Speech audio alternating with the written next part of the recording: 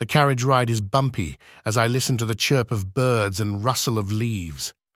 I knew this day was coming, the day they would send me away to learn how to be a lady, how to become a true princess.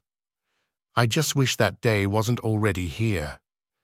My dress scrapes across the wooden floorboards as I lean to look out the window, my elbow to my knee. I never liked wearing dresses. I never liked having to sit a certain way, and I most certainly didn't like when people assumed they knew me because they knew of me.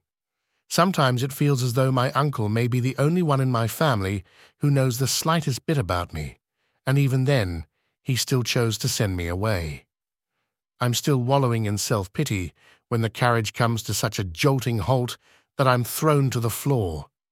There's men shouting as the horses whinny, and I stand and steady myself with my hand against the door. I know I'm heavily guarded, and I could just stay inside. In fact, I would probably be advised to stay inside, but I still find my hand pushing the door open, and the rest of me follows suit. Something pulls me to go outside, and my heart pounds as my feet land on the soft soil, looking around to see swords cutting swiftly through the air.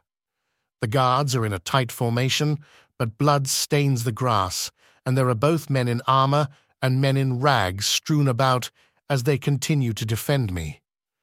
I'd seen such things before, but never so close.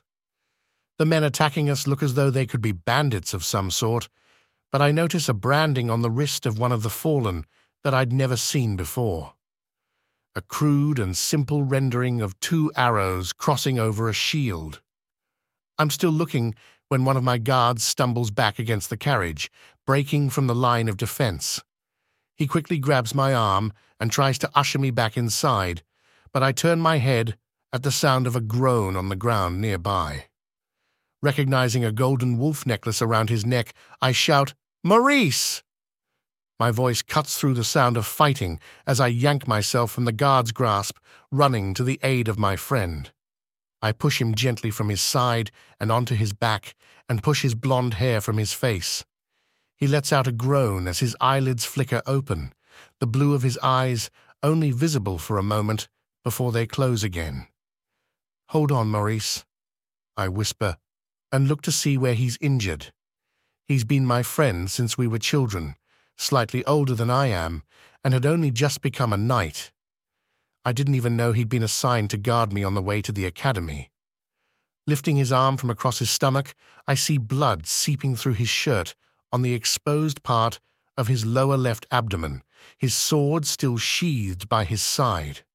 I rip at the seam of my dress and push the fabric into the gash on his side, and he moans in pain. "It's not that deep," he says through gritted teeth, and I'm thankful to look up and see his pale blue eyes looking back at me. His gaze shifts past me, and his eyes widen. "Aaliyah, move!" As if by instinct, my hand wraps around the hilt of his sword, the weight of it straining my shoulders as I swivel on my heels, wielding it in front of me. The sound of metal on metal is shrill as it rings out, a stranger's sword bearing down on the one I'm bracing. My arms give a little under the weight, and my feet slide in the mud as I push back with every muscle in my body. Only seconds had passed when another man, one of the attackers, came up from behind, grabbing him by the shoulder and pulling him away from me as he yelled, "Not her!" My arms gave way and I collapsed to the ground, dropping the sword. My savior's brown eyes lock with mine as he calls for the last of his men to retreat, and I swear there's an apologetic look as he nods at me and runs off. It isn't long before I'm being ushered back into the carriage, our injured men laid in the cart, being towed behind us. However, I insisted Maurice be situated with me so I could look after him as we continued on our way to the academy. My pink dress is ripped and stained with blood and dirt, and we mostly sit in silence with the exception of his occasional groan when we hit a bump in the road. I can't stop thinking about the branding on those men's wrists, or why they attacked us but didn't take any of our belongings. I can't stop thinking about the look in the eyes of the attacker that saved me, and why he saved me. I look at the sweat pooling on Maurice's upper lip, his face pale and contorted in pain. I want to ask him about these things, but I think he'd probably prefer silence. I look down at my hands, red and blistering from only a moment of wielding the weaponry. Of all the things flooding my mind, what I'm intrigued by most is how badly I want to feel the weight of that steel in my hands once more. I loved the power I felt, and the surge through my body as I held steady to protect not only myself, but also my friend.